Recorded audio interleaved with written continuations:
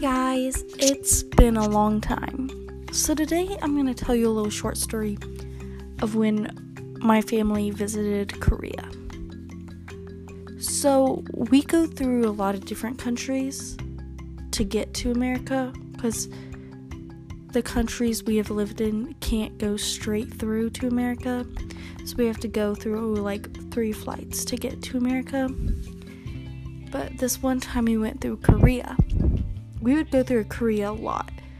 But this specific time, my grandparents found out that we were in Korea.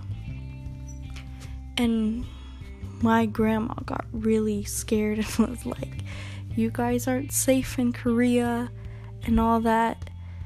And apparently, she didn't know that there was a difference between North Korea and South Korea.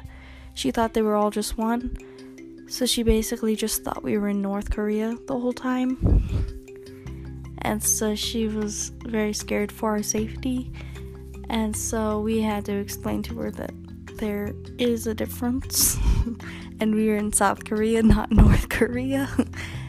And so it's just a very funny story. So yeah, hope to see you guys next time. Bye.